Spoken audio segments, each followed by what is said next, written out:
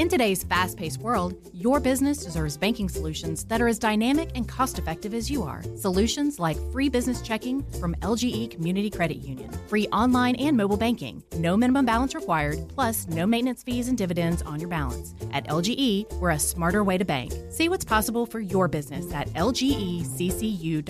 No monthly maintenance fees. Other service fees such as NSF, overdraft, wire, and stop payment fees still apply. Not all businesses will qualify. Membership eligibility and base savings account that keeps a $5 minimum balance required.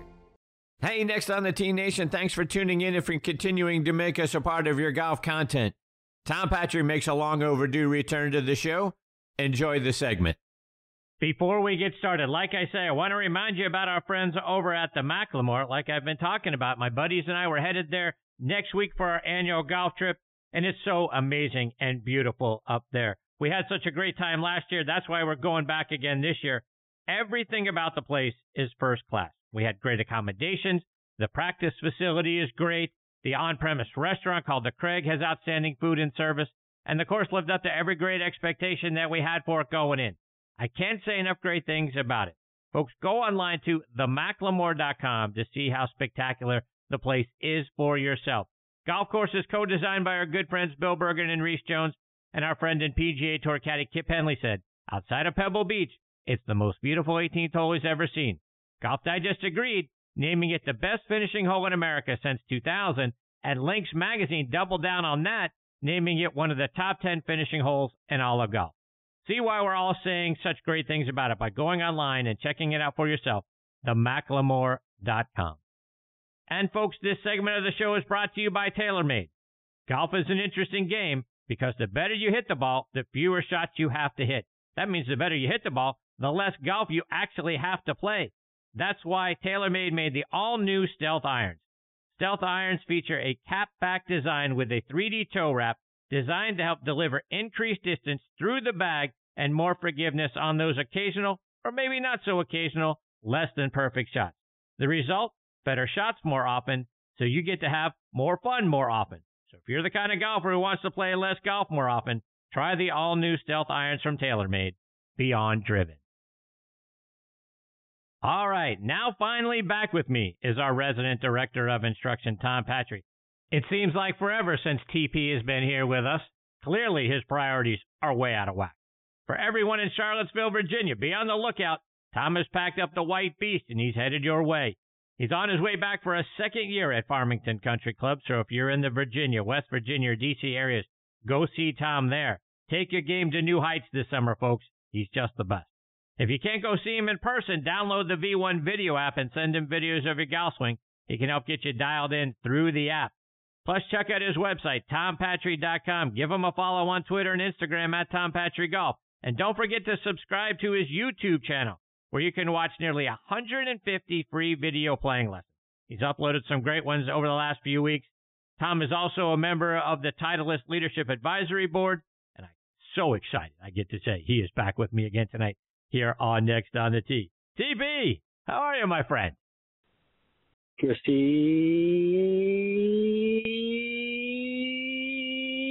boy. I've missed that sound. How are you, my friend? Well, how are you, pal? How about these awards? How about the recognition this show and you're getting? How about how much it's deserved? How about people paying attention out there in the media world? And guess what, Golf Channel? Guess what, ESPN? You're missing a boat on Chris Mascaro. Oh, well, I appreciate you saying that, TP. It means a lot to me, my friend. Very lucky. I get to have great guests like you. That's what the show's all about. It's about the host, man. The host is the best. Let's move on. Tom, I want to start off by getting your thoughts about last week's Wells Fargo Championship. We saw an appearance by Jason Day and Rickie Fowler up there on the leaderboard, some flashes of their former selves. J-Day opened with rounds of 63 and 67 before a 79 kind of derailed things in the third round, but closed with a 70, finished tied for 15th. And Rickie opened strong with a 66, finished strong with a 68, wrapped those around a 72 and a 74. He gets a tie for 21st. Give me your thoughts on glimpses of these guys finally coming back to form that we're used to seeing them in. Well, I think on the J-Day case, I was really excited after 36 holes, Chris, because he's one of my favorite players out there right now in this period of time, and it's just a guy. such a good guy you can pull for. And unfortunately, I tuned in Saturday just to watch him and watch that 79 and the derail. So that kind of broke my heart a little bit. Had a couple of double crosses going and couldn't quite control the golf on a very tough golf course in very tough conditions. But it shows his moxie too, coming back on Sunday and shooting 70 and kind of climbing back in and you know, having a great finish there. I hope it's a sign of things to come. I hope he's back to the J Day we once knew. One of the really good guys out there. As far as Rickie's concerned, I'm not excited yet about the type of 21st. I mean, and I'm a big Rickie fan, but God, he's been invisible for a long time now, Chris. And I don't know whether it's burnout, it's golf swing problem, it's just a lack of interest, or what it is. But he's so talented, and he's so good for the game. He's such a positive guy. I was at Bay Hill this winter and watched him after missing the cut, hang out and just sign autographs for well over an hour for a bunch of little kids and just hang out and talk to them. We need more Rickies and more Jason Days in the world for sure. So along those lines, Tom, when guys have kind of been out of the leaderboards and missing cuts and all that for a while, start to put it back together a little bit, at least finishing inside the top 25. Is it a mental thing at that point? Is it I need to string several of these together to kind of prove it to myself that I belong out here still? What do you think both of those guys need in order to be back to where they were? Listen, they clearly have played, you know, both those guys, you know, Chris, have played tremendous golf in their career. Obviously, Jason's won a major, and Rickie, you know, remember, not too long ago, he finished second in 4 majors in one season. So both of these guys are tremendous talents. But, you know, when your golf goes wrong, you know, whether it's mental or physical, we become very, very fragile. And climbing back into it can be a long process or not a process at all. I think those guys are both pretty strong believers in their inner self. I think they'll be fine. But we've seen some guys, Chris, you and I both, Hunter Mahan, you know, we can go Sean O'Hare. Some guys are really fine players go sideways and never find their way back again. So, you know, the golf game is a very fragile thing. I hope that these two guys we're talking about tonight can climb back up the ladder and play great golf again. But it's, you know, it's a very fragile thing from the mental side for sure. Speaking about a fragile thing, as we look ahead to next week's PGA Championship, do you think they'll go through with it and defends the title? And if he does show up out at Southern Hills, what kind of reception do you think he's going to get from fans? I don't think he's going to get the warmest reception from players. I mean, those guys. I mean, I'm not a big Phil fan, Chris. I've never have been. I don't think the public persona and what really goes on behind the scenes match up very well, and we'll just leave it at that. But I was at a recent Champions Tour event in Naples and talked to, I'm not going to name who I talked to, but a number of guys who, you know, were out there who just turned 50, just over 50, and obviously close in age to Phil and spent a lot of their same tour years on the PGA Tour with Phil, and they're not particularly happy with Phil. And I'm sure for the right reason. I mean, I don't think behind the scenes he gets a very warm nod. The public sees the happy, smiley face, the kind of smart remarks and the big personality. And listen, that's great for golf. It's great for golf. But, you know, what a shame that, you know, if you took Tiger off the planet the last 25 years, Phil would be the best player in the world in the last 25 years. His record is tremendous.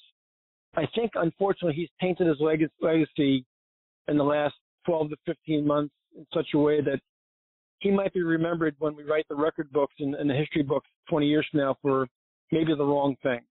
And that's a shame. Yeah, it is. And to that point, Tom, how much do you think this has tainted his legacy, his reputation, what have you? And how much when we look back 10, 15, 20 years from now at this era on the PGA Tour, how much does this knock Phil down out of the conversation about fan favorites, greatest players of all time, all that sort of thing? I think last year's PGA got him certainly way up into the top 10 conversation of all time. Does this knock him out of that? No, listen, Chris. His record is tremendous. Being a Phil fan and not being a Phil fan is irrelevant. The fact that he's accomplished what he's accomplished on the golf course speaks for itself. He's had a tremendous record, great record in majors. You know, he's won 1 million events. He's won all over the world. He's won. You know, he's a great player. And I think the public, the general public, has a very short memory, especially the American public. I think the historians of the game won't forget some of the things he did off the golf course that are not exactly kosher. Whether it's a Saudi thing or we've recently heard about the gambling and the amount of debt he ran up and, you know, the insider trading connection and, you know, so many things that were not really very cool and damaged Phil the person. So I think we have to wait and see what history says about him, but I don't think the real true golf historian are big Phil fans. Tom, switching gears to Tiger. We know Tiger is going to be there at Southern Hills as well. And I'm just not sure a month out from what we saw at Augusta National that he could have healed that much better. I hear Southern Hills is equally as difficult to walk as Augusta National is. Do you think Tiger is still under the impression that he can win the PGA next week, or is this all towards building maybe to be really ready to go once we get to the Open Championship at St. Andrews? Oh, I think certainly physically we saw somebody that was very damaged at Augusta, but you know, I'm so tired of betting against Tiger and getting my ass handed to me, Chris. I'll never bet against him again. You know, every time you put him in the coffin, he pops the lid open and comes out like Superman. So, you know, Southern Hills is not an easy walk. Southern Hills can be tremendously warm still, even at this time of year. It's not going to be easy physically, but the guy is special, and it wouldn't surprise me if he struggled the same way he struggled at Augusta, but it also wouldn't surprise me if all of a sudden we look up on Saturday or Sunday and he had posted some good numbers. Can he win? That's a whole other question. I don't know if he's ready to win yet. But yeah, I think you're right. I think everything's being geared towards St. Andrews and the Open Championship and a very easy walk in potentially cooler temperatures. So I'm not betting against him, Chris. I'm not going to do it again. I get my throat split again. Tom, you mentioned earlier being out at a Champions Tour event. I was out last week at TBC Sugarloaf here in Atlanta for the Mitsubishi Electric Classic. Saw your friend Fred Couples out there on the driving range. Said hello to him for you. He said it right back. Talk about your relationship with Freddie. Well, that goes back a long way, Chris. I mean, I'm 63 now, and that goes back to 1980. We met at a college event at Ohio State. And that was the first time we'd ever met. He was paired. We were paired with the University of Houston. He played in the group in front of me on day one.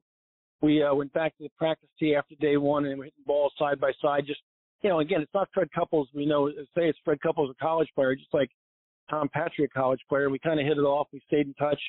I qualified as a Division II player for the Division I National Championship that year, as did Houston. We connected again there at that NCAA, and we've been friends ever since. Freddie is a unique individual, a guy that, for the tremendous success he's had and the worldwide recognition that he's had, and kind of a rock star, he's always just been Fred. He's never changed. He's extremely humble. He is what he appears to be. He doesn't garner a lot of attention. He doesn't like a lot of attention. He's a wonderful guy, and we've stayed in touch through the years, and it's a friendship that I really valued, and because of that friendship, you know, the friendship with Joey LaCava came with that, and a relationship and a friendship with Davis and some other players. Freddie's been a tremendous friend and a tremendous supporter. Matter of fact, did my forward for my book, The Six Spoke Approach, And he's just always been there for me. So I have a lot of regard for Fred. Tom, switching gears, and I've got my annual golf trip coming up next week, so I got to get my mental game. Send me the check. Send me the check. Maybe after this, we'll see. Depends on what kind of shape you get me prepared for. You want no. You want a freebie up front. Is that what you're telling me? That's what I'm telling you. I got, and not just one freebie. I need a few freebies. Go ahead. So, go ahead. Fire away. Yeah. So let's start first. I need help with my mental approach. So, talk to me about swing changes. One of the things that I've been messing around with is my grip. And one of the things when I was standing on the driving range and watching Freddie, watching Owen Brown, watching Scott McCarron, I noticed a lot of similarities for how they grip the golf club. So let's start there fundamentally. Tell me about what my grip should look, what all of our grips should look like when I'm staring down at my hands on the golf club. Well, the first thing I'm going to tell you, Chris, if you're a week away from your buddy match and you want to bring home the cheese, you're not making a grip change a week out.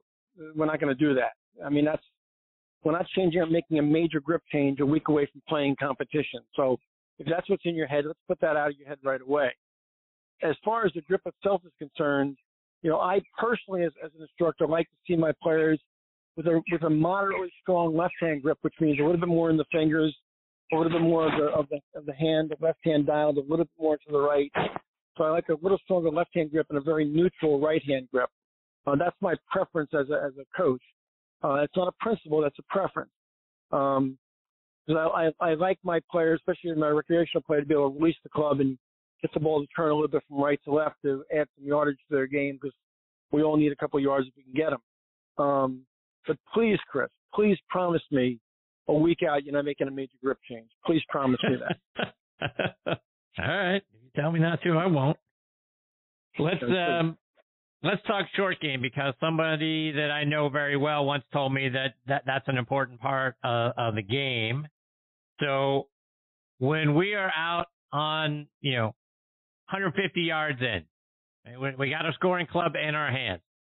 From what our stance looks like on the tee, right? We've got our left, for right-handed players, left shoulder is much higher than the right shoulder. Is that consistent from a stance perspective when I've got a scoring club in my hand, or are my shoulders supposed to be a little more parallel to the ground? Well, first of all, I've never told anybody for the left shoulder to be substantially higher than the right shoulder. If God gave you two arms the same length, which I hope He did, and you put your right hand on the club just a fraction lower than your left hand when you grip the club, your right shoulder should be a fraction lower than the left, and not overdone. The only time it gets a little bit more substantially tilted, if you will, is with a driver, because the ball is placed much more forward, and you create a little bit more spine tilt with the driver to hit up on the golf ball as opposed to down on an iron, and that's when the tilt might become a little bit more dramatic. But I think in general, I don't like the shoulders overly tilted. I just like the disparity between the left and the right shoulder to be the same disparity between the left hand and the right hand on the club. And I don't consider scoring clubs from 150 in for a recreational player. Let's stick to 100 yards and in, and see if we can get the wedges and the short clubs on the green in a consistent manner. And let's not try to bite off more than we can choose there, Sparky. Jesus, Chris. Easy, boy. Easy with 150 yards. What are you hitting from 150 yards, by the way? 8 iron. You're a strong young lad, aren't you, pal? You're a very strong young lad. So from a short iron standpoint, let's make very modified golf swings, and let's not try to max out a short iron. So, for example, my 8 iron, if I hit it on a range and hit a full 8 iron shot, it goes about 160. On the golf course, it's about a 148 club. A 9 iron goes about 145, 150. On the golf course, it's about a 137 to 139 club. So see what I'm doing? I'm just dialing those things down because I'm trying to throw darts. I'm trying to control the trajectory, control the contact quality, control the spin rates, and control certainly the club face being delivered to the back of the golf ball.